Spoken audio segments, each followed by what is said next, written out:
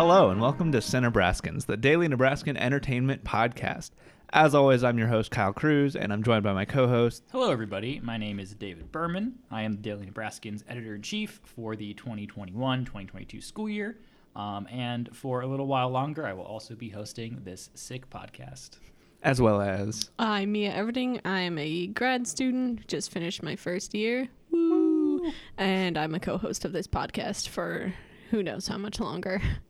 Yeah, and I'm Kyle Cruz. I am just a grad at this point. I'm just kind of floating aimlessly in the void of life, trying to find something to do with my time. And yeah, and once a week I host this podcast for the next month until they kick me out. Yep. So this podcast will be canceled. Yes.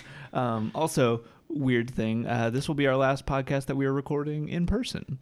Wow. Because somebody, cough cough Dave, has to go home to another state or something. Yeah, I have to see my family, Yeah. do an internship or something like that. So. Wow. Unacceptable. I know.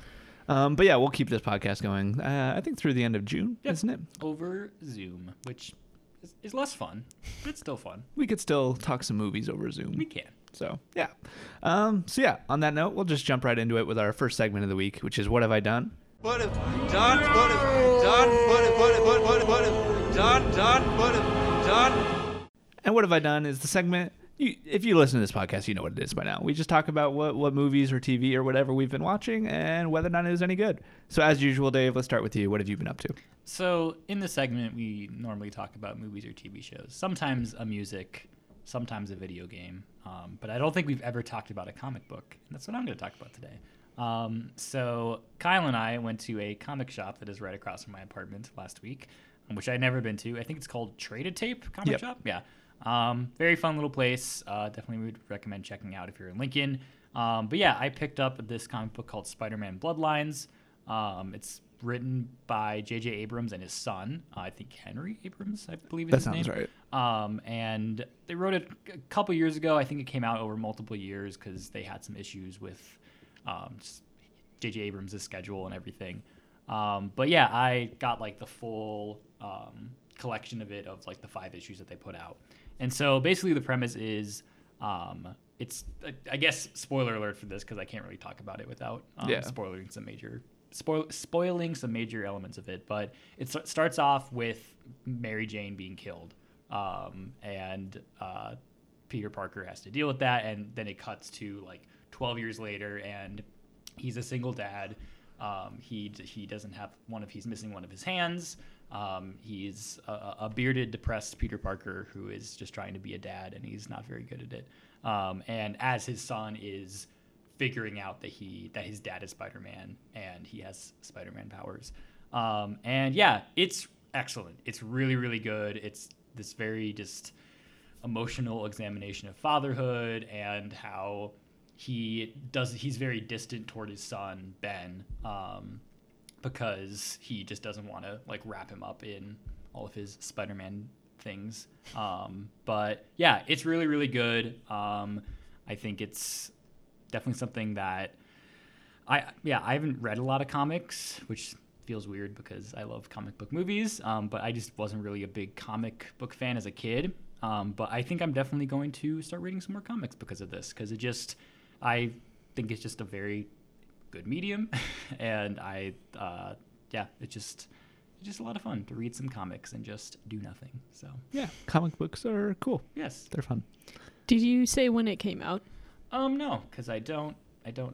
I know it was just within the past few years. Yeah. Oh, okay. Nice. So is the son like a baby when Mary Jane dies? He's he's old enough to like remember her. Oh. And once he finds out that his dad is Spider-Man, he like resents him for not, because Mary Jane dies because of a Spider-Man villain. Yeah, and yeah, there are a lot of good twists in it. There's also just like there's an older Tony Stark in it, and like all of the Avengers have been killed except Tony Stark, so he's just an old bearded alcoholic, kind of insane Tony Stark, and so he has to help Ben save Peter Parker. So yeah, it's really good. It's an excellent comic, and definitely would recommend. Yeah, it sounds interesting. Yeah, Mia, what have you been up to? Well, yesterday I finally got around to watching Promising Young Woman. I had kind of been waiting to find it somewhere for free, but I figured that would be a while yet, and it was like $6 on YouTube. So I rented it, and it was great. And then I was telling my boyfriend about it, and I was like, hey, I bought it, or I rented it, so if you want to watch it in the next 48 hours. And I gave him my email, and then he watched it like an hour later, which is great. Is Mia confessing to a crime here? I don't know if that's a crime. I don't think it is. I don't know. It's probably frowned upon by whoever you bought it from. But Probably. I don't think it's a crime. Probably. Okay, well, Well, if it is, then I didn't do it. Mia's going to jail. We have proof right here. No, I didn't do any of that. I really liked it. It made me very sad. Like, I think in a good way, but also like the complete lack of redemption like was so depressing. I finished it and I was like, that makes me sad. So I went for a walk and then I listened to a sad podcast so I could cry. And yeah, it was a good way to just kind of exercise my exercise with an XCOR. Oh. Like a demon. Thank you. We got it. Thank you. Yeah. The kind of just down in the dumps feels you feel when you see a movie like this. But no, I really liked it overall. I really liked like the color palette. I had watched last week. I had watched a video with like the makeup artist who like worked on Carey Mulligan during the movie, and so I think that gave me a greater appreciation for like all the different styles that Cassie had throughout the movie. And I really liked the framing overall. I think there were some really, really beautiful shots. I wasn't sure. Dave, you haven't seen it, correct? No. Okay, well, this isn't a spoiler. But the one scene where Alison Brie's, The main actress? Or? No, the friend. I don't remember her name. Okay. With, like, short brown hair. Yeah. That's Alison Brie's character, right? I don't recall. It's been a few months Okay, since I saw that's it. fair. Her character, like, comes back to Cassie's house, and then they're having a conversation on the couch. And Yeah. she's framed, like, the friend is framed, like, she's not in the center of the couch, and then Cassie's character, like, Cassie is framed exactly, like, in the center of the couch, and there's such a curve on the couch behind her, like, gives her wings, and I wasn't sure if that was purposeful or not, but, like, an avenging angel, Yeah. as you were. I don't know. Yeah, I hadn't think it looked, noticed that, but- okay. I thought it looked very pretty. And then I also, last night and then this morning, watched the first Avengers because we were talking about it last week, and it piqued my curiosity because I haven't seen it in years, and it was my first Marvel movie that I ever saw, so there's a bit of nostalgia.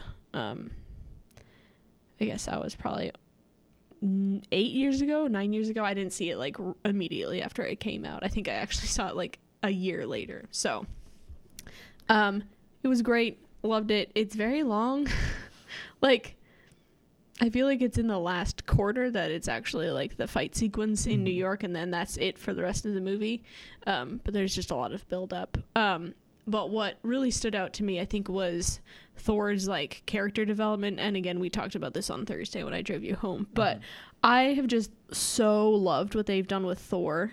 And it made me think it would be really cool to like dissect, I think, the masculinity that's in Marvel movies, because you have like these very like stereotypical like masculine men like Steve Rogers, and then you have like this kind of toxic filth going on with Tony Stark and like his ego, and then you have that even in Thor, and then that's like slowly kind of broken down, I think, as his character is developed. And then like in Endgame, you see him like accessing his emotions and just like being broken by all the death really that's been around him, and like not facing his, I don't know, his pain, I guess. And then like the scene with his mom in Endgame when he's just like crying, like I just like adore what has happened with his character, and it's in such a complete like 180 from his character in Avengers, who's just like this big muscly boy, and he's just like sad about Loki but not really doing anything about it. So anyway, I want to write something about it. Yeah, I was gonna ask. So last week I had mentioned the Avengers and how there were like some things that I was curious to like go back and rewatch, because thought that maybe they hadn't aged very well. But I did go back and rewatch the Avengers last week as well. And I was glad to say that I was proven wrong for the most part. I think it's like I enjoyed it a lot. Like I enjoyed it about as much as I had initially, which I didn't expect. I think in the first act, it definitely is a little hit and miss. Like I think some of the writing is a little not great in the first act. Like it's definitely just like plotting, trying to like set up what they're doing later. But I don't know. It just, I think the first act is like fine. But I think like once like you get on the helicarrier and like everything kind of goes awry there, I think from there on, I think the rest of the movie is like incredible. But how do you think the Avengers like has aged? Like knowing like where we were like in time when it came out and like what the context of it coming out was, and then comparing it to like now, how do you feel about it? That's a really good question. I think I focused more on Black Widow this time around, just with Black Widow coming out soon and just like all the character development that we've seen with her throughout the movies. But I think in context of like 2012 when this movie came out, like we obviously hadn't seen much of Black Widow. I think just Iron Man 2, and then that was it. So I think her character really didn't have much backbone to it, and especially in relation to like the other characters, because like she meets Bruce, she meets Cap, and like she's nothing in this movie. Like I hate the way that she was portrayed, and it's again like this complete transformation, I think, of like this when like right after Hulk's and she's like left like quivering, and there's just a shot of her and she's just like totally shell-shocked, and then like all of her characterization is just like wrapped up in her relation to the men, because she like gets pulled into this because of Clint, and then she like recruits Bruce, and then Bruce like hulks out, she freaks out, she's like trying to save Barton. It's just like all wrapped up in like how she can serve the guys instead of like actually her characterization and her motivation for things. And yeah, that was pretty gross. I agree for the most part. Like I think like the only like they don't really give Black Widow like much of a sense of like agency as a character in the first Avengers film, with like pretty much the sole exception of the scene where she's talking to Loki, and she kind of twists him around and like it like tricks him. I think like that scene with her is really good, but outside of that, I think Black Widow, like she's mostly I agree that she's like defined by her relationship to the other characters, specifically Hawkeye. But I already mentioned I watched Avengers last week, but then shortly after that I watched Avengers Endgame, which I hadn't seen like for a while, because I don't know, I feel like Avengers Endgame is one of those movies that I don't know, just personally, like I feel like it's hard to just like go back and revisit on a whim. I feel like I need to watch a lot of other films to like build up to it first, and as you've heard if you've been listening to this podcast, I've been rewatching a lot of Marvel movies lately. And so I kind of got to the point which I was ready to watch Endgame again. And it was kind of interesting watching like the first Avengers and then Endgame, like, because I watched like the Avengers one day and I watched Endgame the next day. And it was interesting just like seeing how far the characters have come since the first Avengers and seeing like how much they've changed, like how better developed like Black Widow is as a character, what they've done with like Thor and what they've done with just all of these characters and just like the arcs that they've gone on in like was it 6 years between these movies, or seven years? I just thought it was really interesting, and I think Endgame definitely still lives up to the hype. It's very, very good. But the film I want to talk more so about is the first Thor. I actually just rewatched the first Thor earlier today for the first time in like years, probably since like before like Infinity War came out, and I went into it like knowing that like I have like enjoyed it previously, but like I wasn't like blown away by it, and I've kind of had the same experience with it. But it was interesting watching this, like knowing what they do with the character of Thor, because I just rewatched Ragnarok a few weeks ago, and then obviously just Endgame, and he starts in such a different place. Like obviously like they have kind of just reinvented this character since they introduced him, because like I feel like the first Thor and Thor: The Dark World are definitely like kind of a separate thing from like Thor Ragnarok and like what they've done with Thor with the character since. Like I feel like now they're definitely playing into Chris Hemsworth's strengths as an actor rather than trying to make him like this kind of like Shakespearean dramatic character. But the first Thor, I thought it definitely was early days for Marvel Studios. Like when I was watching it, there were a couple points in which I'm like, wow, this CGI is not good. Like this is definitely like a studio where this is the most expensive film they've made yet, and they're still just trying to figure out how to do that. But it was interesting, just like, yeah, seeing Chris Hemsworth's like beginning in this role, and like there's definitely like moments where like they let him have comedic bits. Like I think one of the funnier parts of the film was like the bit where it's like shortly after he arrives on Earth and he like wakes up in the hospital and he's like, "Oh, you can't stop me, I'm Thor," and then they just like give him a shot and he like face plants into the mirror, into the window, and like slides down it. I thought that was pretty funny. I thought Chris Hemsworth delivered that really well. Really weird. Yeah. What was really weird is the fact that they dyed his eyebrows blonde in the first Thor. It was very off-putting, and like I noticed it because I had forgotten about it when I started this movie, and I noticed it about halfway through, and I just could not unnotice it for the rest of the movie. I'm like, it's weird. It just doesn't look natural. But yeah, I thought Chris Hemsworth was great. I thought Tom Hiddleston was like mostly pretty good. There were a couple moments that I thought he was a little too cartoony as Loki, but then there were also like moments like in his like one-on-one conversation with Odin, when like shortly after he finds out he's a frost giant, which they haven't done anything with since. They kind of just introduced it in that first movie, magic. and then but I thought Tom Hiddleston was fantastic in that scene. And yeah, just overall, I think it's a pretty good movie. I give it a solid like 3.5 stars. There was one weird thing I noticed is that there's like an absurd amount of like Dutch angles in the first Thor. Like I feel like half of the shots in the movie are just like at an angle for seemingly no reason. Like it's kind of that way, and maybe that's just Kenneth Branagh's directing style. I haven't seen a lot of Kenneth Branagh films.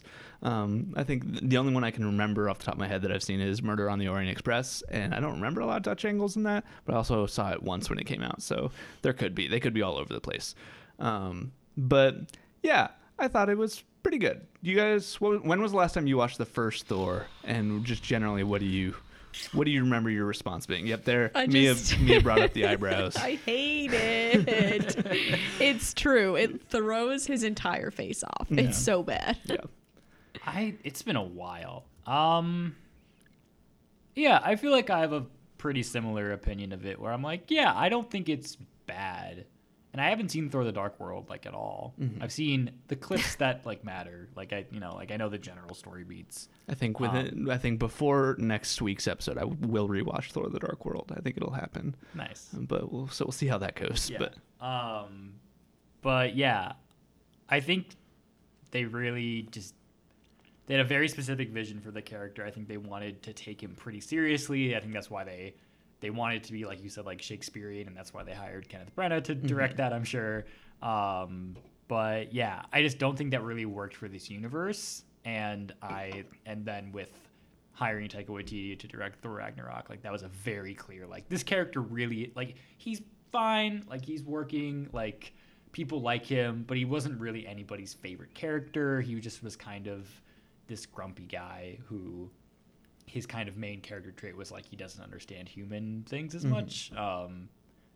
But yeah, everything that they've done with him since Ragnarok, I think, has just been much, much better for the character. And Chris Hemsworth is a very good comedic actor, like strangely, but like he is, like he's very funny. So I'm glad that they've played into that. Yeah, and one thing I think worked better in this film than I expected was the relationship between Thor and Jane Foster, played by Natalie Portman. I thought Natalie Portman was really good in this movie, and I thought like because they're like kind of like it's the very beginning of their relationship, and you can definitely tell that they're like setting it up for like a more well-rounded relationship later on, which never really came to fruition. But so watching this movie, it did get me excited to see how they bring her character back in Thor: Love and Thunder, because obviously they've already announced that they're bringing back Jane Foster, and she's gonna wield Mjolnir. There's been some set videos that have leaked in the past week or so that I don't want to spoil, but we can talk later if you like. But yeah, I just think it's interesting. I'm curious to see what Taika Waititi does with her character. And yeah, Thor, it's pretty good. Yeah, Also, Darcy's in that. Yes, she is. And, She's fine. She's fine. Yeah. It's cool that they brought back a very minor character in a very good supporting role in WandaVision. So I agree. But yeah, so from there, we'll just jump into our news for the week. We got a fair amount of news this week, but I feel like none of it, aside from like a couple of things, is like anything that is going to spawn like a big conversation. Yeah. Like last week we had the Warner Brothers Discovery thing, which was a big thing. But yeah, so starting as always with comic book things, we got announcements of a bunch of new DC animated projects, which DC has, like, they've been working on animated films and shows for a long time. There's a vast like library of DC animated material, but the reason, and we usually don't talk about it, but the reason I want to talk about it this week is because they announced a Superman show that is going to be going straight to HBO Max. That is going to be starring Jack Quaid as Superman. Jack Quaid, if you recognize the name, he's the main character in The Boys, but then he's also the son of Dennis Quaid, and his mom is, I don't remember. Another famous person. He's also the what is his name? Kashmir or something. I don't know. He's one of the tributes from the first I forgot about district in the first Hunger Games movie. That's wild. I forgot about that. Oh, his mom's Meg Ryan. Meg Ryan. That's it. What? Yeah. Apparently, he's also in Logan Lucky. I didn't know he was in that. Huh. But yeah, anyway, I like Jack Quaid quite a bit, mainly from just what he's done in The Boys. I think he's really good in that role, and I'm really curious to see what it's like having Jack Quaid voice Superman. If you follow him on Twitter, he's very excited about this, which I think is just a ton of fun. But yeah, are you guys interested in, are you going to check out a new animated Superman series with Jack Quaid voicing Superman? Yeah, I think I will. I really like him from The Boys. I think he isn't someone who I would normally like. He wouldn't be my like first choice for a Superman voice, but I think he has kind of a boyish charm to him, so that I guess that fits for Superman. But yeah, I'm sure he'll be. I usually like imagine Superman with like a deeper voice, which I think is why I wouldn't have thought Jack Quaid when I thought Superman. But yeah, I'm curious. Do you have any interest in this, Mia? Not particularly. It's a little. Classic. It takes a while for me to get, or it takes a lot, I guess, to be motivated to watch an animated series. Mm-hmm. Wow. It has to be a lot of emotional pull, I think. Like Shaun the Sheep. Yeah. Kids movies. Yeah, another animated series that got announced that is going to be also going to HBO Max is called Batman Caped Crusader. There's been a million Batman animated shows, but the reason this one in particular is interesting is because it's being produced by J.J. Abrams and Matt Reeves. Obviously, J.J. Abrams is J.J. Abrams. We just talked about him earlier with Spider-Man Bloodlines. But Matt Reeves, is directing the upcoming The Batman starring Robert Pattinson. And yeah, I don't know if they've probably released some details about what this is specifically, but I just think it's interesting. I don't have much to say about it. Just throwing it out there. Maybe it'll be good. I think it's interesting that like those two big names are like involved with this animated show about Batman. So yeah, cool. Seems like Matt Reeves is kind of like really getting into just like the Batman mythos, because he's doing this, obviously he's doing the Batman, and then he's also doing the Gotham PD show. So he's got lots of Batman stuff lined up. Batman on the brain. Yeah. And speaking of Robert Pattinson, this isn't anything to do with this, but he signed an overall deal with Warner Brothers just today, which I think is kind of interesting. So we'll talk about this a little bit later, but like Warner Brothers is definitely like doubling down on just like keeping the talent that's worked with them in studio. They like to reuse actors and like but yeah, then the last thing I wanted to mention is an animated film based on Injustice: Gods Among Us. So DC, like they're pretty well known for like their animated films, and some of them are really good and some of them are not.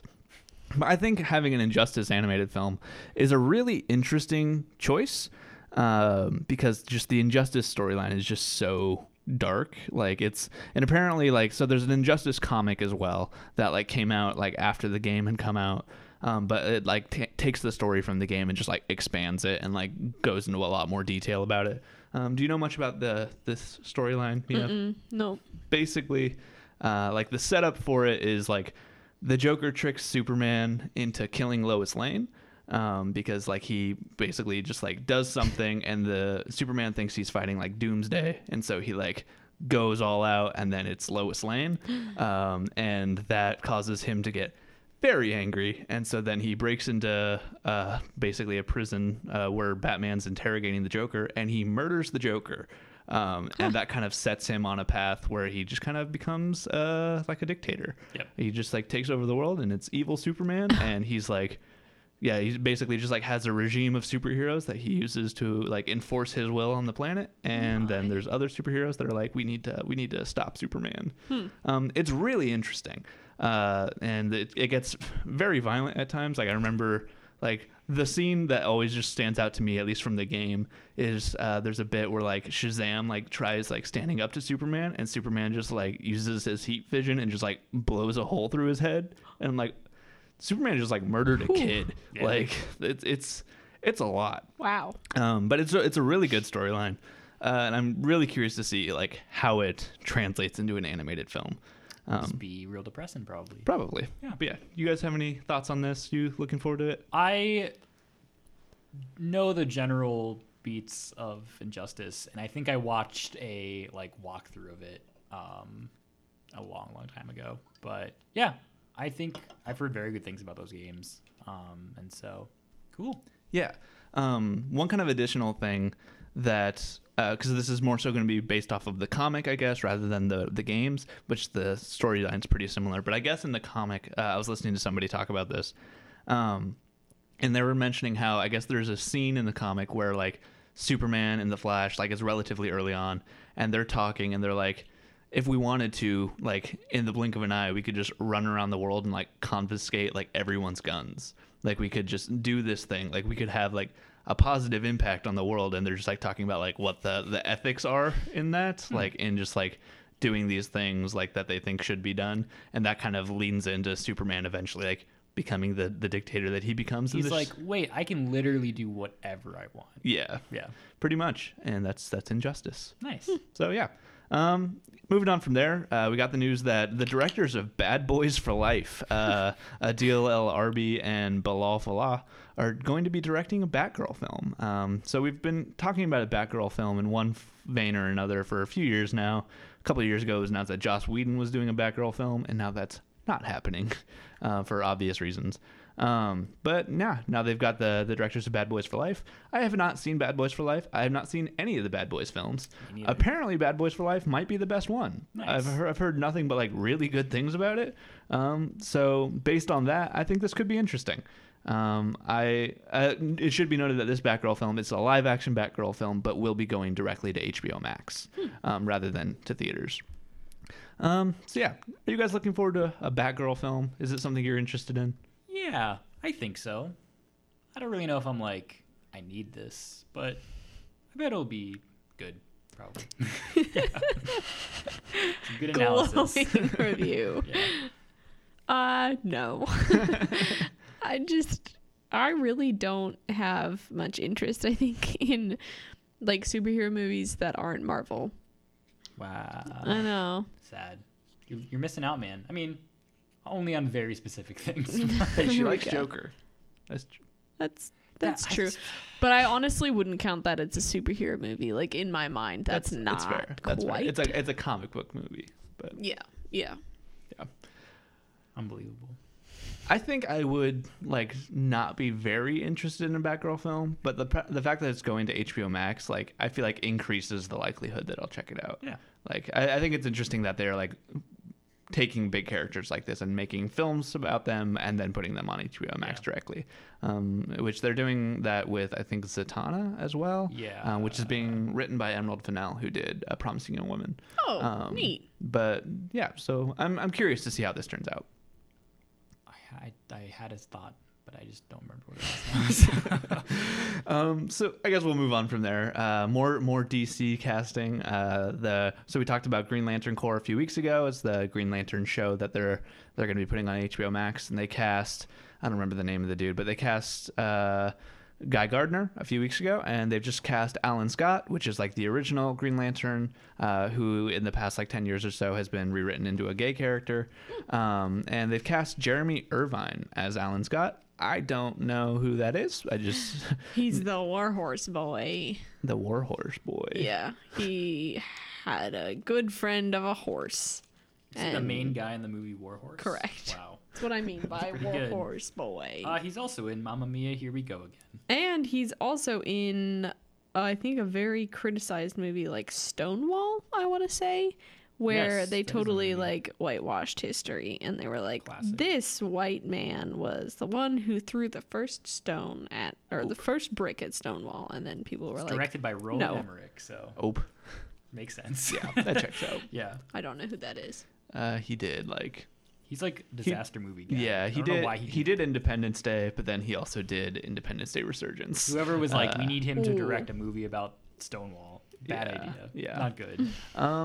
So yeah, I think it's just kind of further development that like they are actively in the phase of casting this show. So it makes me think that maybe we'll get this show like late next year, maybe 2023. Yeah, I'm looking forward to that. And then the news of the week, the biggest story we've got is The Rock will be voicing Crypto the Superdog in an animated DC League of Super Pets film, which is not going to be going to HBO Max. It will be going directly to theaters. So like this Wait, is really? Yeah, this is like a full like theatrically released animated film about the DC Super Pets, I and love The that. Rock is going to be voicing Crypto the Superdog. What a decision. Like, I think this will be probably just cute and fun and nothing too intense. Like, probably akin to, like, the Lego Batman movie or something like that.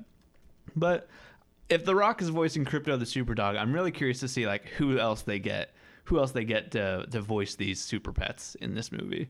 Because I assume there's, like, a bat dog or something. And, like, I don't know any other super pets other than Crypto. And that, I just know the name. Yeah, Batman has a dog.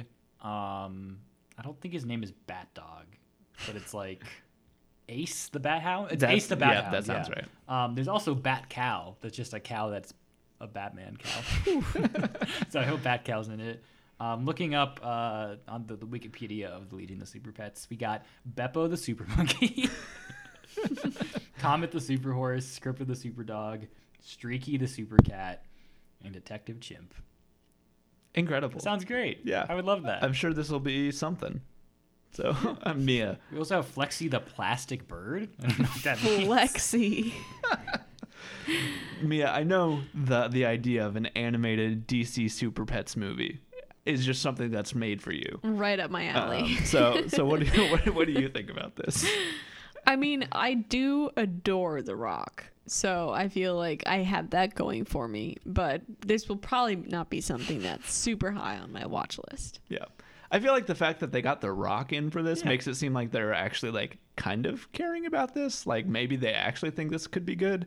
I don't know. Yeah. We'll find out, I guess. A few more fun things about the Super Pets. So, Bat Cow, more specifically, is just a cow, but it has like a bat-shaped like patch over its eyes. So Batman's like, "You're my cow now." And Flexi the Plastic Bird is just a parrot with Plastic Man's powers. So that's pretty good. So are these like sentient animals? Like, I assume they talk if The Rock was cast as Crypto. Yeah. Apparently they fight Harley Quinn's hyenas, Bud and Lou. So that's pretty good. That's fun. And yeah, Detective Chimp, just a chimp who's a detective. So yeah, I'm assuming they will all talk, and I bet it'll be like the Justice League is gone, or they've been defeated by someone, so now we gotta save them. I bet it'll just be that.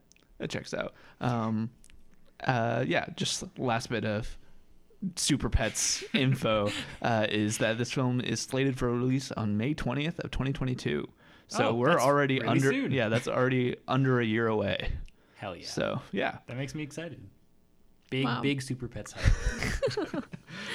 So yeah, moving on from there, we'll move into the general movie news for the week, and I feel like the biggest story is that Amazon is in talks to acquire MGM, and the reason that that's a big deal is because MGM owns the rights to James Bond, so there's a good chance that post what's the new James Bond? No Time to Die. Is that it? Mm-hmm. Post No Time to Die, which has already been like confirmed to be Daniel Craig's last Bond film, that Amazon is going to be in charge. If this goes through, Amazon will be in charge of determining who the next James Bond is. And like, I assume these films will get released theatrically because Amazon, that's something Amazon does, but then go directly to Amazon Prime. And so I think that sounds interesting. And the like price tag that Amazon is going to be paying for MGM is $9 billion, which I feel like is a lot of money, but also not as much as money as I would expect for like James Bond.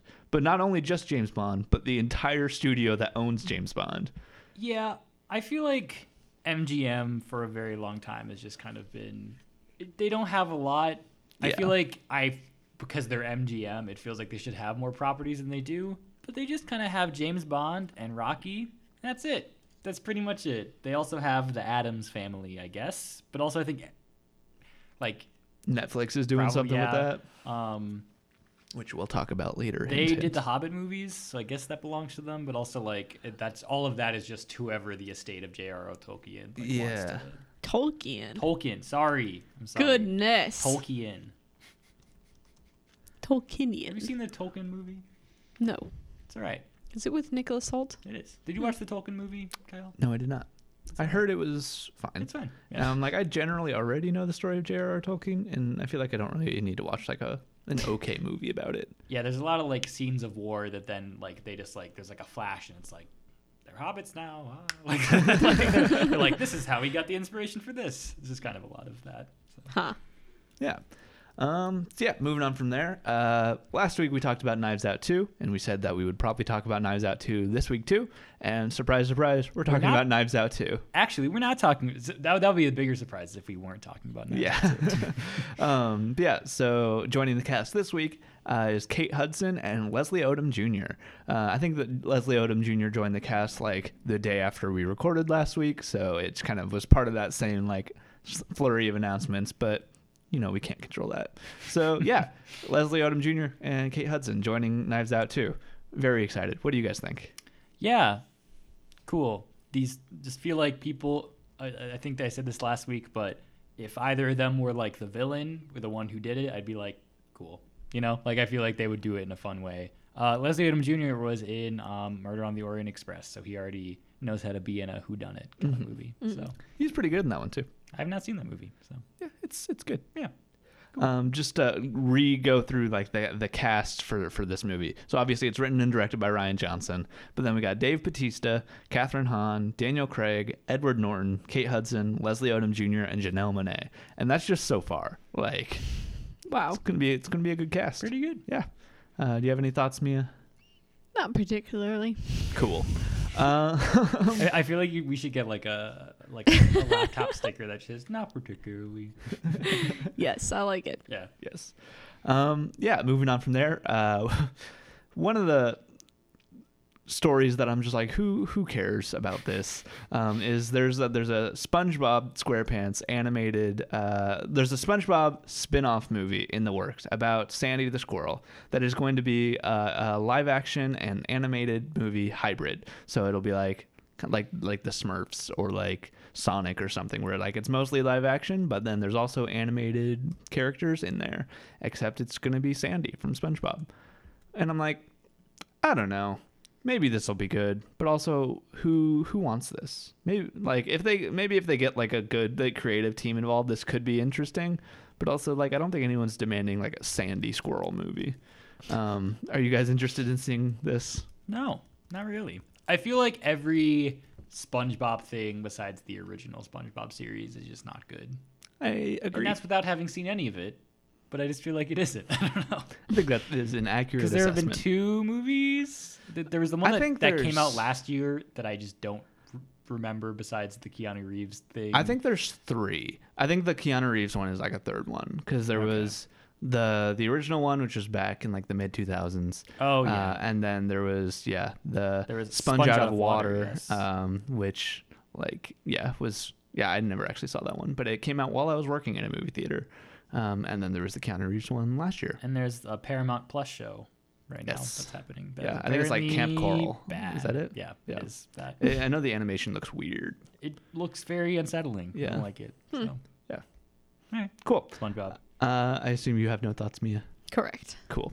Henry Cavill is going to be starring in a reboot of Highlander.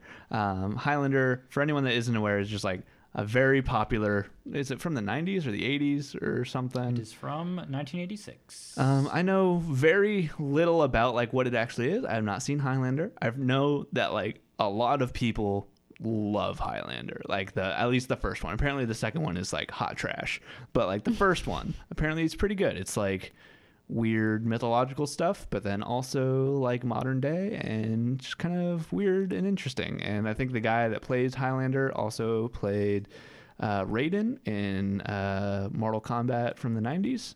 I don't remember that actor's name, but yeah, I don't really have much to say about this because I obviously haven't seen Highlander, but it's Henry Cavill and it's being directed by Chad Stahelski, who's one of the directors of John Wick.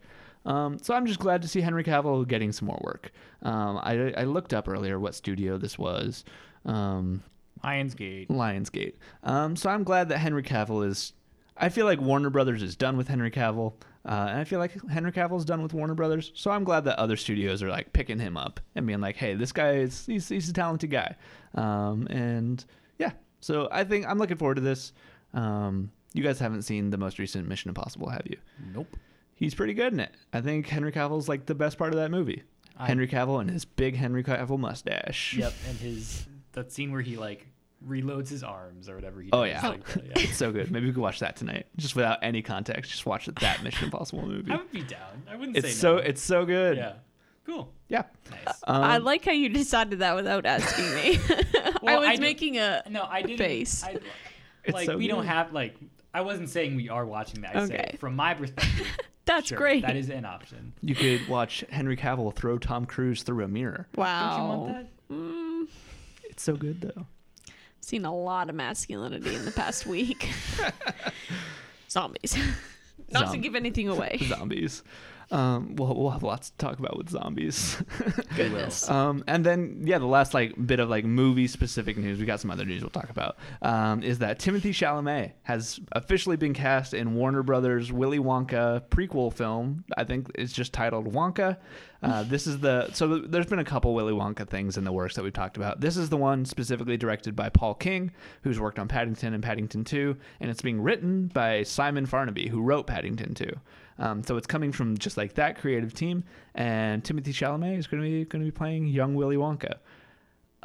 Also, one thing I just from talking to Dave earlier a bit, I'm getting the vibe that Dave's not very excited about this. I think this is actually a good idea. I think sounds really interesting. I think it's a really weird direction for Timothée Chalamet's career to go, and I am kind of on board for it, specifically because there's going to be some musical numbers in this. So we're going to get Timothée Chalamet dancing and singing as Willy Wonka, which I think is just incredible. Directed by the guy that directed Paddington and written by the same guy. I'm very excited for this. I think this could be really, really interesting and potentially be a lot of fun. So yeah, what do you guys think about this? All right. So listen, I don't want to be excited about this because I think just the concept of a Willy Wonka prequel movie just makes me upset. I don't care. All of the like Wonka backstory stuff in the Tim Burton one from like the mid 2000s. I don't care. Like it's like his dad's a dentist and he's mean to Willy Wonka. Yeah. All right, whatever. Like I don't care. I don't want to see a like Willy Wonka was bullied or Willy Wonka was sad and so that's why he became a weird chocolate man. Like I just don't want that. But the more I hear about this, the more I'm like, maybe I'm excited about this. Because Timothée Chalamet, I think if it was just Timothée Chalamet in like a gritty Wonka thing, I'd be like, I hate that. But it sounds like they're going for a more like fun spin on it. So I think I'm like kind of on board with this. And I love the idea of seeing Timothée Chalamet like in like the Wonka hat and he's doing some kicks and some twirls. I think that would be a very Swinging a little cane around, singing about candy. I hope he does the the part in the original where like Willy Wonka comes out and he's looking like an old man and he just does a flip. I hope he does that. Yes. Yeah. As number one Timmy fan here. Timothée. Timothée Chalamet. Timothée. I don't really know. I think I'm just very torn because obviously we have all enjoyed Paddington so much together, and I think it's just really well written, a really well developed idea, and I think it says a lot about like the director's creativity and execution ability. However, I could never see Timothée Chalamet in a role like this. Like, he doesn't strike me as being goofy, and I know like he maybe comes across like that a little bit in like some interviews, but like he plays the serious roles like so well. Like in any role that he's been in, I think there's been a very serious element to either the movie or his character, and I just have no clue like what to expect from this. I will see it just because it's Timothy, but I feel like in all of the Wonka content we've gotten, I guess only the 2 movies. Yeah. It feels like a franchise that has been beaten to death, but we've really only seen 2 things from it. I feel like in both of those iterations, Willy Wonka is a goofy guy on the outside, but there is like a darkness to him in both of those adaptations. So I think Timothée Chalamet could play someone like that, where he can be a fun candy man, but he's also kind of depressed. I feel like he could do that.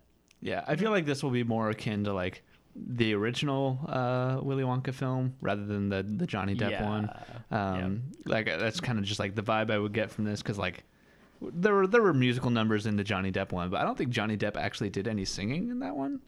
Correct me if I'm wrong. I feel like he might have like done some like quote unquote rapping in the or like speak singing, where he just kind of said some words in rhythm. Yeah, because that's really what that one was.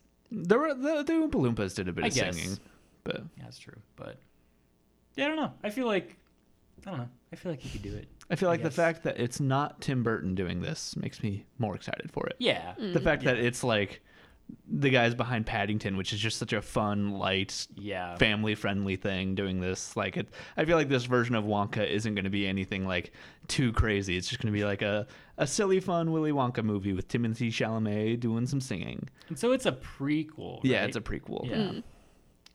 All right. Yeah, we'll see how it goes. I'm curious to see how it ends up. Curiously excited. Nice. Yeah, moving on from there, we got a bit of TV news. I'm not an Addams Family fan or anything. I don't think I've seen any Addams Family material, so I don't have much to say about this next thing. But Jenna Ortega has been cast as Wednesday Addams for the live-action Netflix series that Tim Burton's working on. I don't know this character, or like it's a Tim Burton thing that sounds very Tim Burton-y, and so yeah. What do you guys think? Do you guys have any thoughts on this? Do you care about this? Well, I am looking at her IMDb. She plays young Jane in Jane the Virgin. So that's pretty cool. And she's good in that. I just saw something else with her in it. I definitely know the name. Have you watched You? No, but I've seen like an episode of it, and she was in that episode. No, she was in something else. Have you seen the show Bizaardvark? No, but that sounds incredible. It's a Disney Channel show. Okay. I think she was like a Disney Channel star, kind of. That sounds about right. Let me. She was the vice president's daughter in Iron Man 3. Oh. So that's pretty interesting. Okay. The role of a lifetime right there. Oh, yeah. Oh, I saw the Fallout trailer. It's very interesting. Like the trailer gives nothing away, which is kind of cool, but so people are like speculating what it's about. Apparently that movie is really good. Apparently is about the aftermath of a school shooting, and she's like the main character. That's interesting. So that was what I had seen her in. Cool. But yeah, I feel like she's got like the general look to be a Wednesday Addams type of person. So like, cool. I guess. I guess. It is. I think when this was announced, like the show was announced, we were like, it feels weird that Tim Burton hasn't done an Addams Family thing. So like, yeah, this makes sense. because that's just what he does. Is just Adam's Family type content. So. Yeah. So moving on from there, got a bit of Star Wars TV news as well. So yeah, I don't know if you guys saw the story going around this past week that Dave Filoni has been like promoted to executive creative director over at Lucasfilm. Like a bunch of people were getting very excited about it on Twitter, and then it came out that he's already been in that position for a year now, and they just like made it public recently. So it's nothing too crazy. But from that, Variety wrote a story that was kind of just like providing all the details about that and like why we hadn't heard about it or anything. But kind of buried in this story is just they kind of just casually mentioned that Rangers of the New Republic, which is a Disney Plus show, a Star Wars Disney Plus show that they had announced back at their Investors Day in December, is no longer in active development. Which I feel like kind of confirms what a lot of people had been assuming, that this was a show that was going to be solely, or not solely, but mainly focused around the character of Cara Dune, played by Gina Carano. And then they fired Gina Carano from The Mandalorian like 2 months after that announcement came out. So it kind of makes sense that they're no longer doing this show. It makes me a little sad because like I feel like that the concept of just like a New Republic Rangers show set between like episodes 6 and 7 could be interesting. You could get like Paul Sung-Hyun Lee, who plays Mr. Kim in Kim's Convenience, and like he showed up in a couple episodes of The Mandalorian. I feel like you could get him in there and just like take some of the other like minor Mandalorian characters and kind of develop a show around them. But this kind of set, I infer from this that they were kind of really betting on Gina Carano with this show, and then that turned out to be a bad bet. So now they're not doing it anymore. Are you guys distraught about the cancellation of Rangers of the New Republic? Nah, I feel like when it was announced, it was like, okay, cool. Like I liked Cara Dune as a character. Mm-hmm. I mean, I was like, sure. But I think of all of the various Star Wars announcements that they had made about shows that they were developing, I don't think this was something I was super excited for. So yeah, it's fine. Whatever. I assume you have little thoughts on this, Mia. Very little thoughts ever, actually. About anything. Yeah. That's how I roll. Cool. So yeah, now we'll move into. We got 2 trailers to talk about this week. One came out last week, and one came out today. So we'll start with last week's trailer, which is the trailer for Dear Evan Hansen. Dave and Mia are more musically inclined than I am in terms of movie musicals and just musicals in general. So because I feel like you guys will probably have a lot to say about this. I have very little to say about this, so I'll start.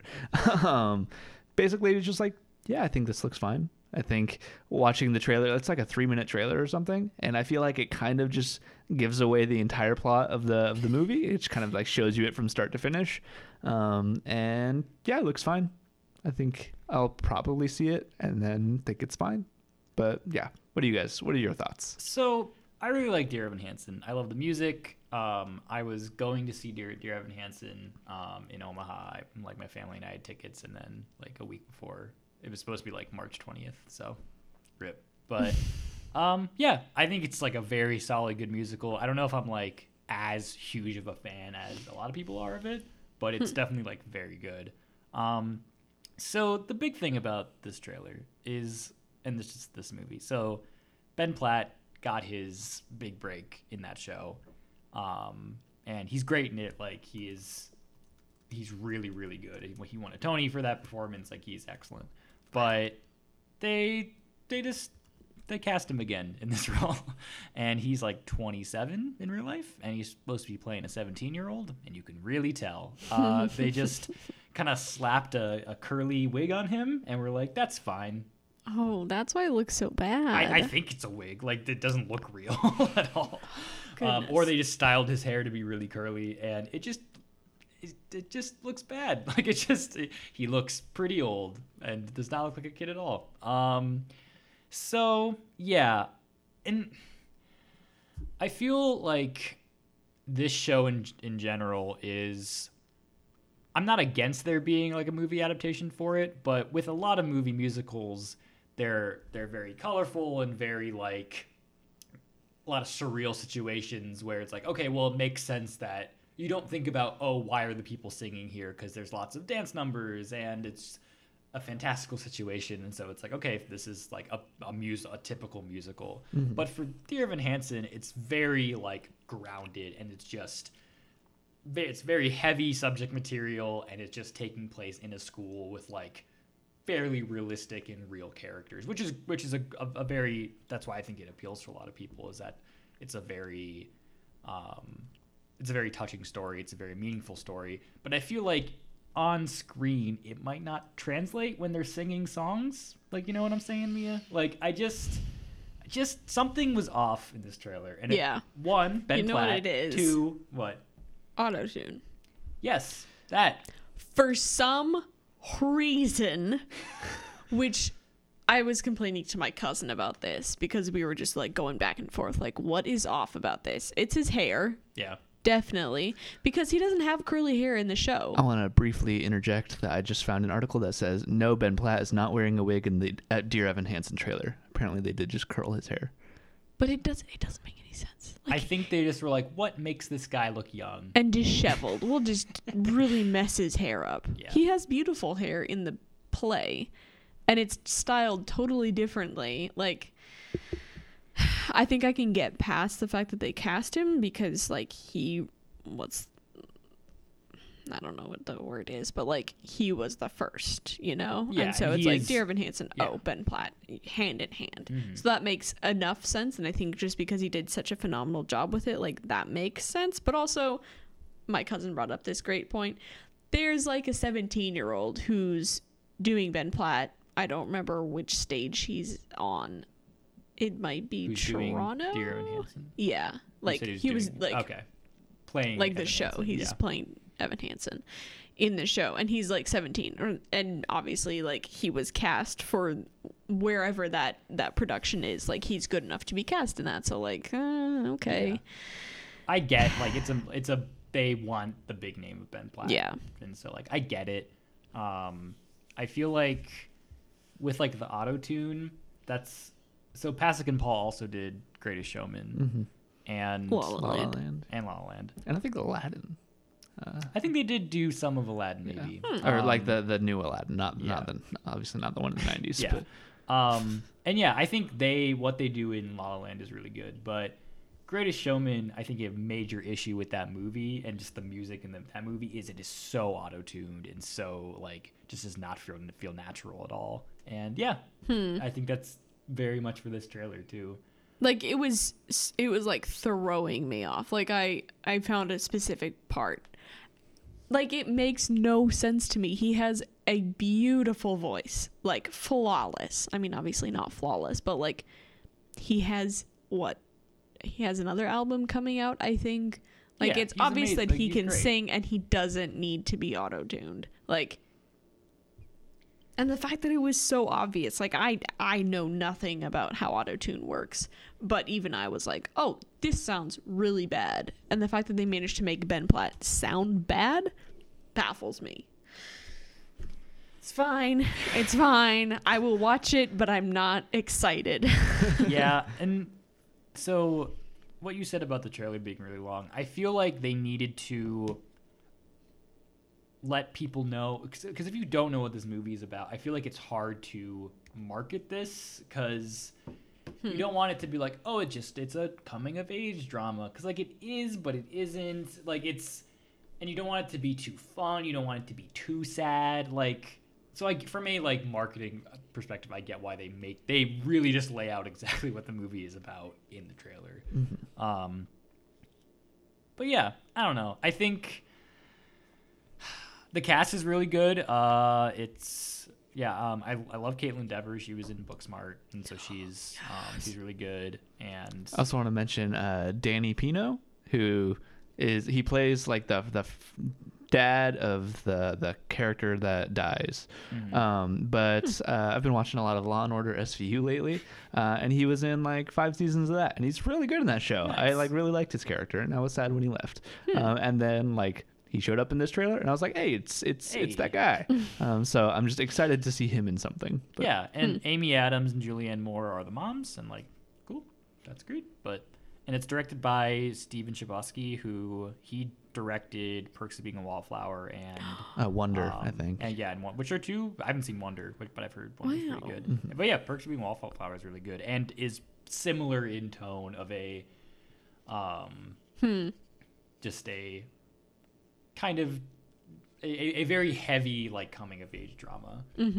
So yeah, I feel like if you're gonna get a guy to direct that, then like, cool. But Did he write I don't know. it? There's something off about this, and I feel like it could be really good, but because the show is great. But I don't know.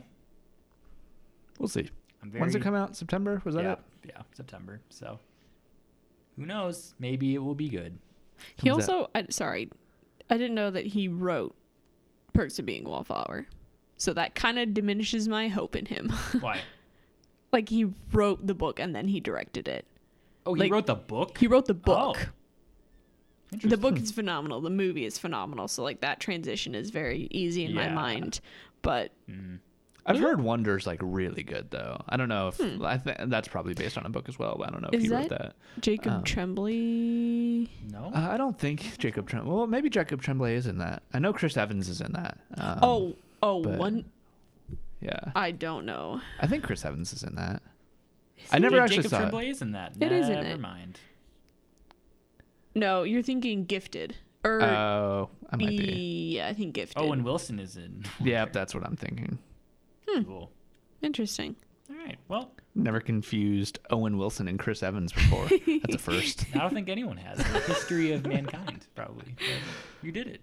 Yep. Congrats. Yeah, proud of that. Yeah, and then the second trailer we want to talk about is we got our first full trailer for Marvel's Eternals, directed by Chloe Zhao, which comes out this November.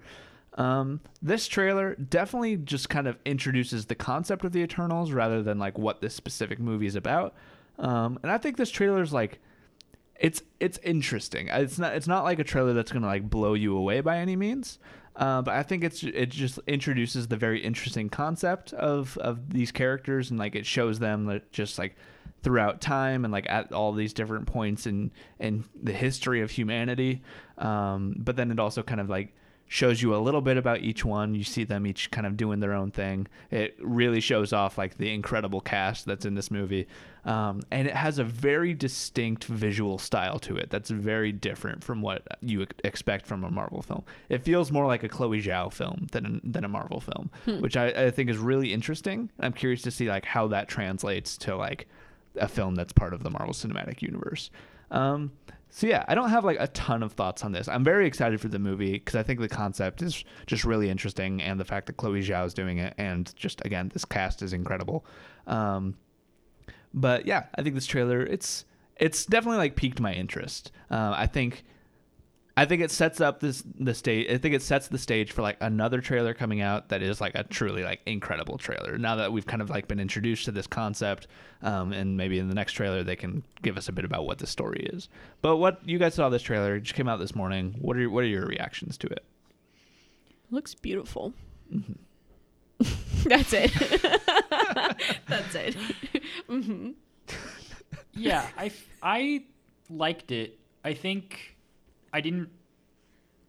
this didn't really like move the needle for me for like excitement wise. I was like, yeah, it's pretty good. It's a lot of like shots of cool planets and the characters just kind of standing around and conjuring cool laser things.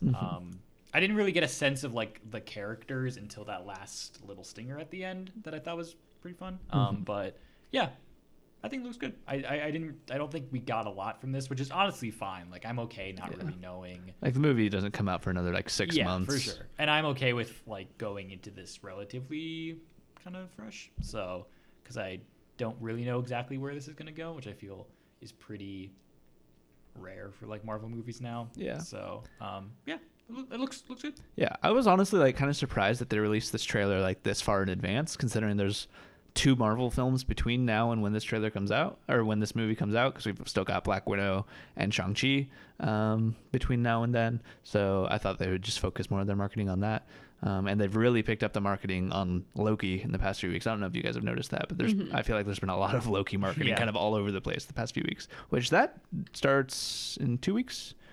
I think a week from this Wednesday. It's the first episode of Loki. Nice. Or 2 weeks from this Wednesday. Yeah. So Eternals trailer, it looks pretty good. So I guess from there, we'll just move into the main topic. So our main topic this week, we want to talk about Zack Snyder's newest film, Army of the Dead. We all went out and saw this film in a theater this past Thursday, and I think we have some varying reactions to it. So just to start off, like, just very brief thoughts. I thought this movie was pretty good. Like, I didn't like love it, but like I thought it was a pretty decent zombie film that had like a really kind of interesting, like it felt a little bit different from like a generic zombie movie. It was basically just like Ocean's 11 meets zombies, and Zack Snyder like kind of has a different take on zombies than we usually get. Like there's some of them, like there's like a hierarchy to them, and like there's a kind of like society a bit tied to like the zombies in this film. And I've got we'll get into a deeper discussion of the film, in which I've got notes typed out because I want to remember to bring up some things. But yeah, overall, I had a good time with it. It was way too long. It should have been about 20 minutes shorter. Classic. Yeah, it's Zack Snyder, and I think this is 100% a Zack Snyder movie through and through. Like it's just overly dramatic, pretty violent, lots of slow-mo, lots of characters yelling, and just like big shock and awe, and just kind of Zack Snyder doing what Zack Snyder does best. But yeah, I think that's a good thing, but I also know that not everyone's into that. So what do you guys think about Army of the Dead? You know, I really just kind of went on. This movie was a roller coaster for me. My enjoyment of this movie like shifted from like scene to scene. There were times where I was like, you know, this is pretty sick. I think I really like this. This is fun. This is good. I dig it. And then there are other times, and I think more times, where I was like, this might be one of the dumbest things I've ever seen. But mostly I think it's just fine. Like, I'm like, yeah, it's a Zack Snyder zombie movie. I think it's exactly what you pay for is what you get kind of thing. And as there are many instances on this podcast, one very specific instance and episode where Kyle and I talk about our different opinions on Zack Snyder and his filmography. I think specifically in relation to the Snyder cut. Yes, definitely. Of Justice League. But I think just in general, you like Zack Snyder's work more than I do. Mm-hmm. And so I feel like if you're a Zack Snyder fan, you'll probably like this. But if you're like me, and I think some of his stuff is fine, but I think most of it's not good, this wasn't at all his worst effort, in my opinion, but I think it was just it's just full of Zack Snyder-ness, and for better or worse. Yeah. What did you think, Mia? I just don't know. Like, I think there were pieces that I liked, and then overall, you know, it was a lot. It was so much more violent and gory than I was expecting, and maybe I should have just been prepared for that. But about 5 minutes in, I like leaned over to Dave and I was like, I just remember that I'm like terrified of zombies, so I don't know why I agreed to this. You're like, now I'm in for a 2.5 hour zombie movie. Yeah. When Mia, because Mia got there a little bit late, and so like she sat down right when the movie was starting. And I leaned over to her and I said, do you know how long this movie is? And she said no. And I was like, it's 2.5 hours. And then she just gave like the biggest sigh I've ever And then heard. I pulled out my Chick-fil-A and I was like, you know what? I will enjoy my dinner then. I feel like we should mention the Chick-fil-A that Mia snuck in her pockets. Just the chicken nuggets in her pockets. And a sandwich. And a sandwich. Nuggets in my left pocket, sandwich in my right. I mean, that's the only way to go to a movie. Only way to do it. God bless men's swim trunks, because that's really how it was possible. Amazing. Incredible. Yep. I guess I did have a couple more thoughts. I think for some reason there were like some really beautiful shots that I was like, wow, I liked that. Mm-hmm. The main zombie guy got the best framing in every shot that he was in. Like he had the most like glorious entrances. I was getting a lot of Jesus vibes from his silhouette. Which is Zack Snyder. Classic. Zack. Okay. Classic. Okay. Classic. I've only seen, what is it, Man of Steel, I think. And so I don't really have much reference when it comes to like Zack Snyder films. But you know, I don't know. I would definitely not see this again. It was a lot for me. I don't really like violent movies, especially when you see everything. It is very violent. There's some bits with the when tiger. When bits go everywhere. Yeah, there are bits, and there's bits of bits. The worst was the elevator, and yeah. Well, we can get into spoilers a bit in a bit. Do we want to just do spoilers? I've got some things I want to mention. Okay. Quick. So these notes are kind of a mess. First of all, so Tig Notaro is an actress in this movie. She plays like the helicopter pilot. Did you guys notice that she was digitally added into this film? Like all of her scenes are, because they had originally cast Chris D'Elia in that role, and then like some big stuff came out with him, and so they cast her in the role and shot all of her stuff on a green screen and added her into this movie. And I didn't even notice. I found out after the fact, and I was like, what? And because she's I thought she was one of the best parts of this movie. I really liked her character, and I really liked her performance as this character. And I think this is like one of the first like big like film roles she's had, because she's a stand-up comedian. And so apparently she was kind of nervous about taking this role at first, because this is just kind of isn't what she does. And I thought she was really, really good in this movie. And yeah, again, I literally didn't even notice that she was added. Like, she did not share any like actual time on set with any of the cast members in this movie. She did it all on her own, which I just think is wild. That is just like a little fun detail. Yeah, I did not know that at all, and honestly, like, I think looking back, I can see where that does make sense, and there's a lot of her role, and I mean, this is just maybe how they wrote the character, so maybe they just kind of lucked out here, but a lot of her role in like the second half of this movie is just being in a helicopter by herself. Yeah. So like, yeah, I feel like they could have easily done that, but everything else is seamless. Yeah. And yeah, so yeah, it was good. So there's like spoilery things in here, but I'll wait until we get into the spoiler section to talk about that.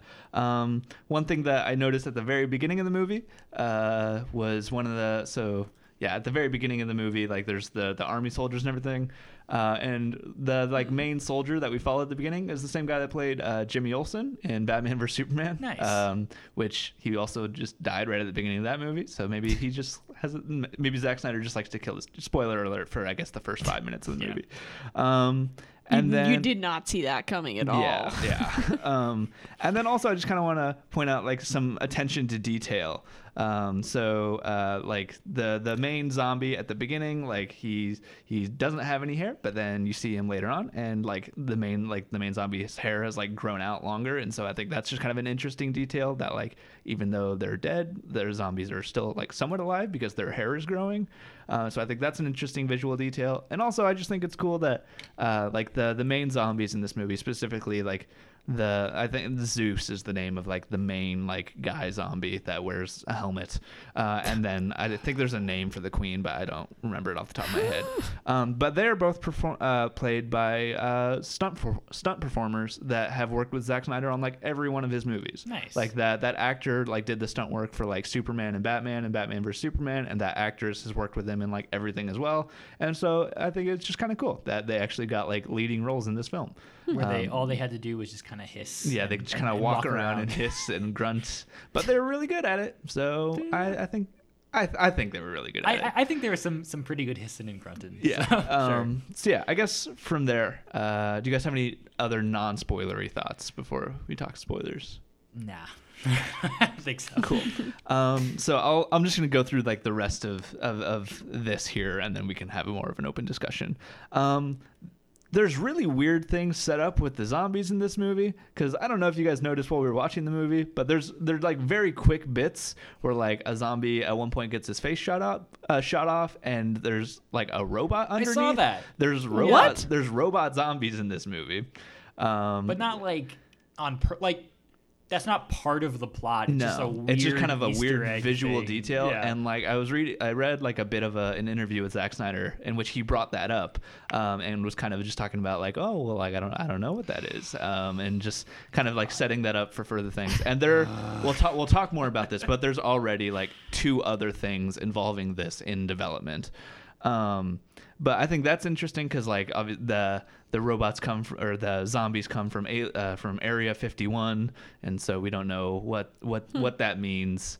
And so it kind of just, I personally liked what they did with the zombies in this. It felt different, and like they definitely felt like zombies, but like they were different enough that it didn't feel like we were retreading a lot of the same like shticks that have been done with zombies. And I thought that was just really interesting. One just like fun little detail is at the beginning, the bit where like the guy that played Jimmy Olsen, like he's on the ground and the guy's like, oh, you scared me there for a bit, and the zombie comes and like tackles him out of nowhere. That's a direct reference to American Werewolf in London, like bit for bit. Like I just thought that was fun because American Werewolf in London, it's pretty good. And then what else do I have here? I think that might be it actually. So that's it. I have like written down specifically that I wanted to mention. But yeah. What spoilery things do you guys want to talk about with this? So, one of the other like weird, I feel like there's a lot of just Zack Snyder putting in things just because he just wants to, which is a classic Zack Snyder thing to do. There's that robot thing. There's a weird moment where, and this is another issue I had, was just most of the characters were just completely interchangeable, and I don't remember who any of their like. There was times where I'm like, how many people are in this party? I don't even know. I don't even remember how many have died or how many are left. Yeah. But one of them says to another one of them. I just don't remember. I think when they are about to enter the vault. So maybe the German guy was there. Yeah. I thought he was really good. I thought the guy who played like the safecracker. He's great. guy- Apparently he's like a really big comedic actor in Germany. I don't know that actor's name, but Matthias Schweighöfer. that guy, yes. But that, just very quickly, I want to interject that we are for sure getting a prequel film about that character. That's called like it's like Army of Thieves. Yeah, something of like that. Thieves. But like they are making, like Netflix is making a film about that character set prior to this movie, which I just think is really interesting. And then I think there's also like an animated show. It's an anime. It's an Army of the Dead anime. Okay, and so that's also a thing that so they're already like expanding this. We can talk more about if we would like to see that. But as you were saying, Dave. So they're doing their heist, and then one of them's like, "Do you ever think about how there have been other parties who have done this, and we're just like them, and in another timeline we died?" And then they're like, and then they just cut the shots of corpses that are dressed exactly like the characters in this movie, and then that's it. Yeah, that's it. It's never mentioned again. Like, what is that? What is that? What? Why? See, I think it makes sense in my mind because of the what happens with those 2 characters who were the ones who were talking about it. It was the German guy and then the big beefy guy, the dude with the saw. Yeah. Because I feel like it kind of made sense to me because like it felt very intentional and emotional when the German guy pushed him into the vault, and I think that was like they were thinking like in another timeline, like I didn't do that. I get, but like who thinks like that? No person in the world is like, what if in a different timeline we had died? I didn't literally do. My next tattoo is that concept. Okay. About alternate timelines. But like while you're doing a heist, are you gonna stop? I mean, no, but that also checks out with the tone of the film. I think like they have to have that kind of quip in there. I don't know. It made sense to me. I keep on remembering dumb things and then I write down so I make sure it's okay. The blonde girl's Coyote, who was extremely attractive, I will add. Her accent changed like 10 times. Yeah. I like that character though. I think it's hilarious how she brought in the dude from outside, and she's like, "Hey, she's like, hey, you want to make 20 grand?" And he's like, "Yeah, I'll make 20 grand." And then she just immediately gives him to the zombies when they go in. Beautiful. But also, I thought it was fun just like seeing like just the amount of money each character was taking gradually get lower and lower. Cause like, so Dave Bautista and like the 2 other people are making like 15,000, and then they go to the next person, 15 million, excuse me. They go to the next person and they're like, "Hey, how do you want to make 2 million, and then the next person was like 500,000, and then that guy was like 20,000, and I just thought I thought that was funny. I was looking up tweets about this movie, and just a lot of the discourse I saw was like, this is a scathing just indictment of capitalism. And I'm like, it's not. Like, it's not that deep. It really isn't. Yeah. But it could be. But it could because be. it's Vegas. It's got elements. It does. It has themes that are not at all capitalized on, which is a classic Zack Snyder thing. I liked the blonde girl who she's like, oh, I can get you in. Like, I know how to get in. The and like it's coyote. just walking through a crate. That's how the boundary that the military has set up is just a bunch of crates around the really entire made city. no sense to That me. did bother me a And little like bit. the refugee camp He's right is there. just right. It's just right there. Like, why are you? The zombies are right there. Like, you're telling me they couldn't climb? They could easily just climb that. And I feel like they that- didn't. I feel like with the like weird zombie society, I feel like they guess. didn't want to. They were kind of Yes. just like content to stay there. And I think Yes. it also you could interpret it as being a reflection of like how we treat refugees. Like, yeah. we don't care. This quarantine I camp is suppose. like, yeah, you have to get on the bus and leave right now or you will die. yeah, That was like, what I so thought. The whole I agree. The whole premise was that they got to get the money out before they nuke this. And there's when they're watching some like TV analysis about this, which Zack Snyder loves some. I'm gonna hire some actual TV pundits to do a scene that tells you how society thinks about this thing that's happening. Yeah. It's like all of his DC movies are that, and there's a lot of that in Yeah. this.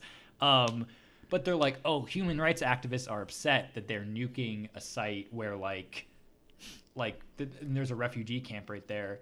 Were they just not going to evacuate the people who are like they're like, oh, only after lots of protests are they evacuating this? Were they just going to nuke just people? I guess I don't know. I think it's hilarious that they were gonna do it on the 4th of July. I thought and then that was the pretty reason good. for that was because the president said it'd be cool. I thought that was hilarious. very funny. But yeah, the woman who's like, oh, that's what I do. I get people in, and whatever happens to them happens. And it's just walking through a crate. She's like, I can get you in, and they just walk through a crate. But hey, she's the one that like knew how like to give them the dude so that they would Yeah, leave them alone. This is Yeah. true. So she like knew how to get around. Yeah, I guess. But I guess it was unguarded because everyone had left. I guess Yeah. that's why. But I don't know. What other dumb things can I mention? I feel like Dave just likes to bag on Zack I Snyder. do. That is not untrue. I did I think I like this movie, but like barely. I think it's a fun movie. It's a fun, dumb movie. I think What did you guys think about Dave Bautista as the lead? I thought he was fine. I kind of agree. I Yeah. think like he was pretty good for the most part. I like Dave Bautista as an actor. I think this is the first film I've seen with him like in the leading role. And I think like he handled it pretty well for the most part. There were a couple scenes here and there that he was like a little wooden, but like I think it's interesting seeing Dave Bautista's career like unfold post the first Guardians of the Galaxy, because he's definitely like developing as an actor. Because I feel like seeing him in this, he's pretty good, and then he's got a very small role in Blade Runner 2049, and he's really good in that. So I'm just excited to see like what he does like moving forward. Yeah. I think I'd be happy to see him in more roles like this. Sure. Yeah. But, yeah. I think he was fine in this. I thought the relationship with him and his daughter was like pretty good, pretty well developed. But yeah, I don't know. I just like I thought the zombie tiger was pretty sick. I thought I was gonna think it was dumb, but when that zombie tiger was throwing around that guy, Yeah. very good. That, Also, that was I- like bothered probably me. the most violent part of Yes, it. Like I had yes. to like act like I looked away. I was like, Yeah. I can't do this. Yeah. Like I just it's too much for me. it just bites a guy's head off, and you just see pretty much all of it. Yeah.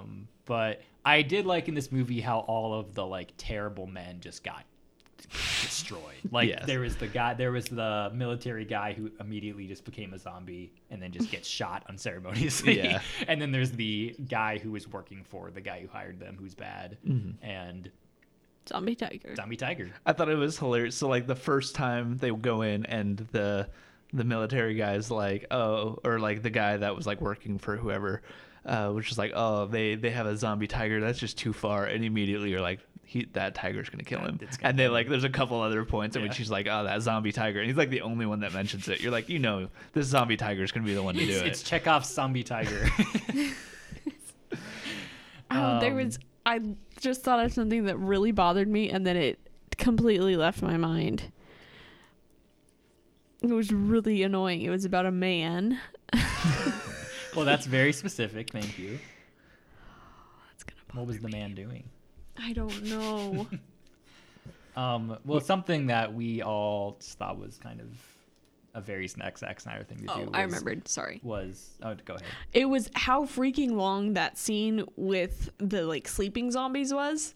I feel like that was like 10 I liked minutes. that. Like I thought like it was long, but I liked how long it was because I think it like personally I thought it built a lot of tension and it kind of just like Yeah. But also then why didn't we see, like, you were like, oh, she's immediately gonna die, and then she just like kept killing them and kept killing them. You're like, maybe she will be okay, and then she just keeps killing them. You're like, oh, she's gonna and then survive. It looks like she very much dies, but then she doesn't. she bursts through that window. And then they're all like, they just don't help her. Yeah.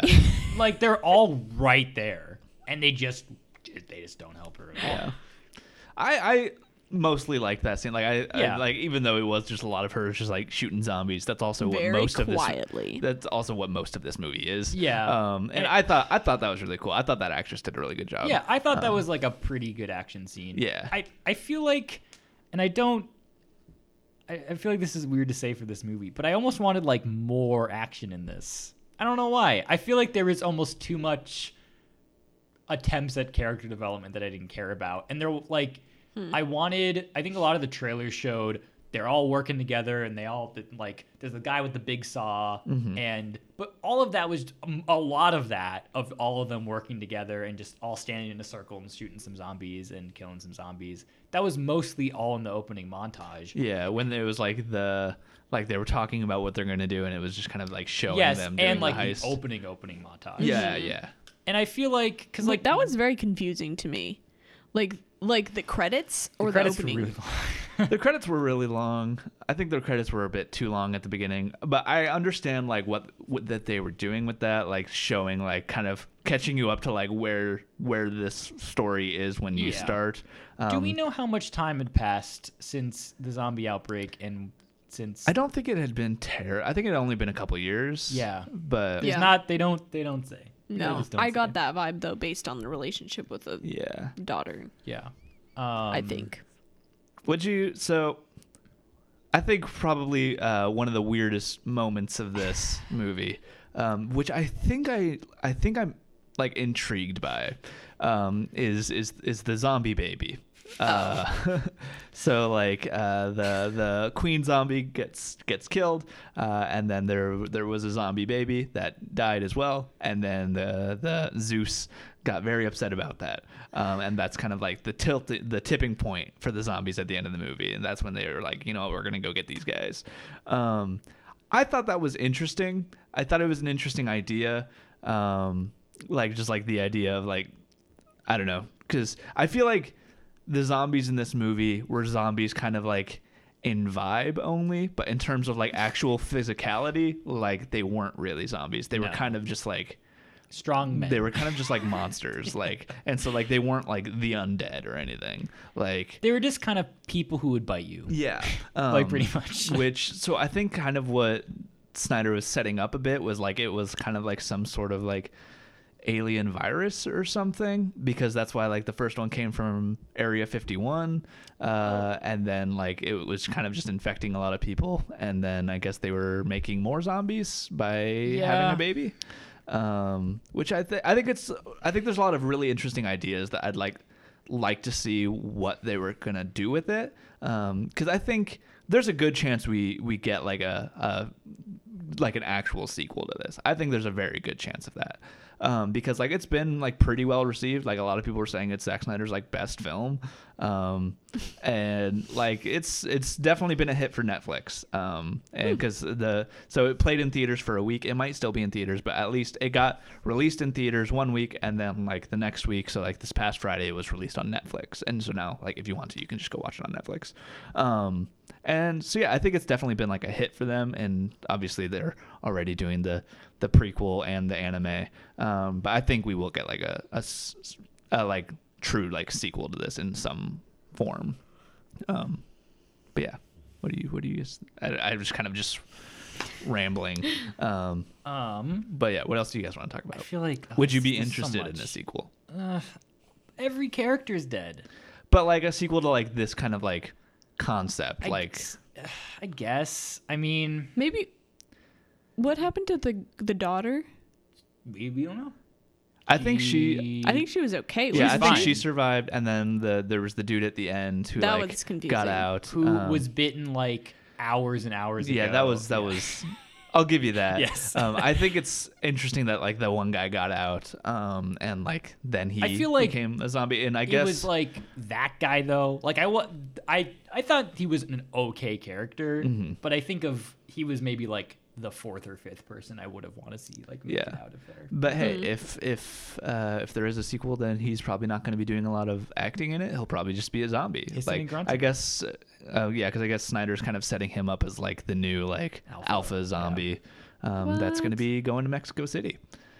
I guess. Yep.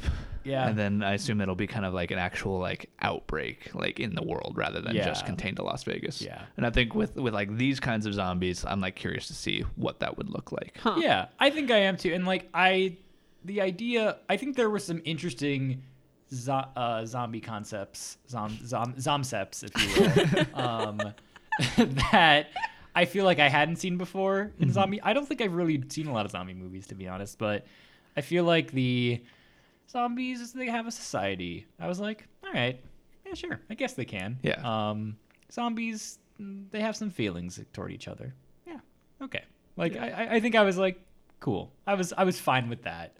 I know it was like kind of dumb, but I also really liked how Zeus had like a helmet so that he couldn't get shot in the head. And I I thought that was thought that was dumb, interesting. but It good. was Yes. dumb, but also, He also like had I a thought cape, I also like the cape was a lot. But, I think it looked cool. it though. did. It looked very cool. Well- I think the design of that character was really interesting. Also, just like the makeup in this movie in general was like on point, like consistently. But yeah, I thought the helmet looked pretty cool, and like it was kind of like, oh yeah, this zombie's a smart boy. He knows that Yeah. he can't get shot in the head. I feel like there were a lot of moments that were supposed to be serious that I just laughed at. Such And as maybe that's just me, but like so Dave Bautista and the woman who he's friends with Love and interest. who just Well. becomes a love interest at the end. She's like, actually, I'm here because I love you, and he's like, okay, we'll talk about it later. And then they turn a corner and she just gets her neck snapped like Yeah. immediately. Yeah. I thought that was very funny. I don't know why, but I laughed. It just was so sudden. I just thought it was kind of funny. Yeah. it was killing me, haha, the whole movie because I knew that actress and I didn't want to look it up because I was like, I know this person. The next morning, I was at work and I like suddenly it was like an epiphany and I remembered who it was and I texted you. She is Sister Encarnacion is her name in Nacho Libre. And I was like, that's not her. And then I was I like, have well, not that seen movie's that. like I have not seen Nacho Libre. Yeah. What? Okay, she's like the main love interest. She's a Nice. She's a female priest. A nun? nun. There we go. Nice. I could not think of it. I also thought when they dropped the zombie queen's head off a building and it fell and it splatted, I thought that was very funny. But also that was really well developed or badly developed. Well developed. It was badly developed because you were like, okay, her head has been cut off. She is dead. Zeus has her body. He mourns her. There's a baby. She is totally dead. suddenly we have her head, and he's like, oh, we have her head. She can still be alive? Question mark. In that same interview with Zack Snyder I was reading, he said that like if they had like reattached her head to her body, like she would have like been fine. That was not really at all. Not set up in the movie, but yeah. Also, I thought so. The evil businessman, I think his name is Tanaka in this. I think so. So his plan was, we need to hire these people because we need to get them to get this money out of the bank vault. But the money isn't the real thing that I want. I want the zombie head. Yeah. For money reasons. Just tell him to get that. Like that, they wouldn't say, just be like, hey, I want you to get this zombie's head, and then I'll pay you $1 million. And they'd probably be but like, maybe he was trying yeah. to keep it on like the hush hush. He didn't want them to know, because then they could have told people. And like, because And also, what would be the incentive? Like when they 15 million Yeah. or some money that out of pocket he's Yeah. giving to them. when they first get there, and the zombie queen just rolls up with like one bodyguard guy. I don't even think it was Zeus. It was just some guy. Yeah, it was just some dude. other zombie. And they just the guy, the evil guy who they want the head, just be like, I'm just gonna get it right now. And because then I'm out. And then I'm leaving. Like, 'cause she's right there. She has no protection. Just kill her. I don't know, man. I thought it was very fun. When they walk into the casino and they see some blueprints and they're like, these are blueprints to the vault. That means Tanaka must have sent other people in here. Does it mean that? I don't think I would assume that if I just saw some blueprints on a table somewhere. I mean, I don't know why they would be out otherwise. Because it's in Tanaka's casino. But why would they just be out in the casino? Yeah. Because I feel like that's a logical. I don't think they would just be like out in the main floor of the casino. I don't think I would see that and say that means that somebody else was sent here. I think I'd just be like, think "There's I some blueprints would." here." Yeah. I don't know, man. I think you're wrong, Dave. Yeah. I think I'm right. So. Is there anything else? I feel like because Dave has been bad word, not very receptive of this movie, I feel like we should go around and talk about something that we did like. Listen, okay. Make it all Dave talking. All right. So I know I've kicked this movie a lot. I kick Zack Snyder a lot. Like, I didn't hate this. I just think I enjoyed seeing this movie because I'm like, there are a million dumb things I can talk about this. And you know what? That's sometimes it is exactly what I wanted out of this movie. Like, I wasn't disappointed by this movie. It was exactly what I wanted it to be. So I just want to leave by saying that. I liked this movie. I thought it was a good time, and I think if you're looking for just like a kind of like, I think it's a zombie movie that kind of lives up to the concept of like a zombie movie, but also like meets Ocean's 11. Like, I think that's like a good pitch for it, and I think it's exactly that. And I think it's a fun time. It definitely has dumb moments, but I think those dumb moments like add to the fun of it. So I think this movie, like, I had a really good time with it. I would recommend it. It is 2.5 hours, so if you're gonna watch it, buckle up. But like, I don't know. I give it a solid thumbs up. What are your closing thoughts, Mia? I wish that I could erase some of the images from my mind, frankly, because I'm a baby, and I will just have to live with those images in my head until I die.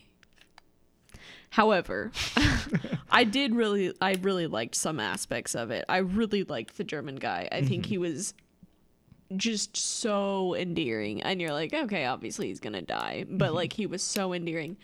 And the moment I could not stop laughing when he talked to Guzman, I think was his name, and he was like, I really like your hair. And that was it. And then it was a cut scene, and it was so funny and so well executed. Also, I was telling Dave this as we biked here. He's supposed to be like the kid, and his actor is like 40. And he could be like 24. Yeah. He struck me like he was in his mid-20s, was the vibe I got. I didn't know that actor was that old. That's kind of funny. Deceptive. One very good thing that I forgot to mention was the bit when they were trying to get the zombies to trigger the booby traps. I thought that was great. Yeah, it was a great that was bit. funny. It was very funny. I was like, that was a moment where I'm like, do I like this movie? No, but I like that one part. Yeah. So, yeah. Oh my gosh. We never got this fleshed out. The ones at the entrance, they were like, oh yeah, they'll come back to life once it rains. It just never And we rained. just Yeah, never that- saw anything yeah, with that. That's true. Yeah. Like they kind of just set that up and didn't do anything with it. I told Dave during the movie when they were like kind of trapped in an elevator. I guess they weren't really trapped. It was like it was the German guy, Saw guy, and Guzman, and there were zombies in there. And I told Dave something's gonna happen, and the sprinkler system is gonna go off, and the zombies are gonna get wet, and they're gonna be trapped in the elevator with zombies, which would have been brilliant Yeah. because of that correlation. And then that just never happened. Yeah, I feel like they just were like, well, what can we...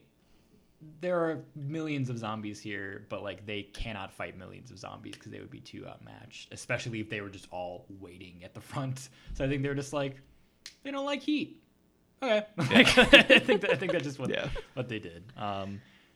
Did Zack Snyder write this like just him? Yeah, I think so. I'll double check. Nice. But Has he done that? I'm sure he has. Okay. So he wrote this. So he came up with the story and then he wrote it along with like 2 other people. Okay. But yeah, in that same, I know I've mentioned this interview a couple times, but I guess in that same interview, like when he had like his first like meetings with Netflix because he signed like a deal with them, they're kind of just like, so what do you want to do? And he kind of was just like, well, because apparently like he came up with the idea for this movie like back in the early 2000s when he was doing Dawn of the Dead, like which was like one of the first like big films he made, and he's just been kind of like kicking around the idea since, and he just brought it up, and they're like, yeah, let's do that, and he's like, all right, cool, let's do it. Nice. Yeah. So yeah, Good for him. Army of the Dead. Zack Snyder. Yeah, Zack Snyder. What a man. Yeah, this has been episode 52 of Cinebraskins, Wow. Daily Nebraska Entertainment We've done a Podcast. full year. We've done 52 weeks of this podcast. That's We've done great. A full year. Wow. Amazing. Yeah. I definitely was like 52 weeks is half a year. Boy, I graduated college. And in grad school. That's a mistake. But yeah, so as always, I've been your host, Kyle Cruz, joined by my co-host, David Berman. as well as, Mia Everding. and yeah, thanks for tuning in. See See ya. Zombies.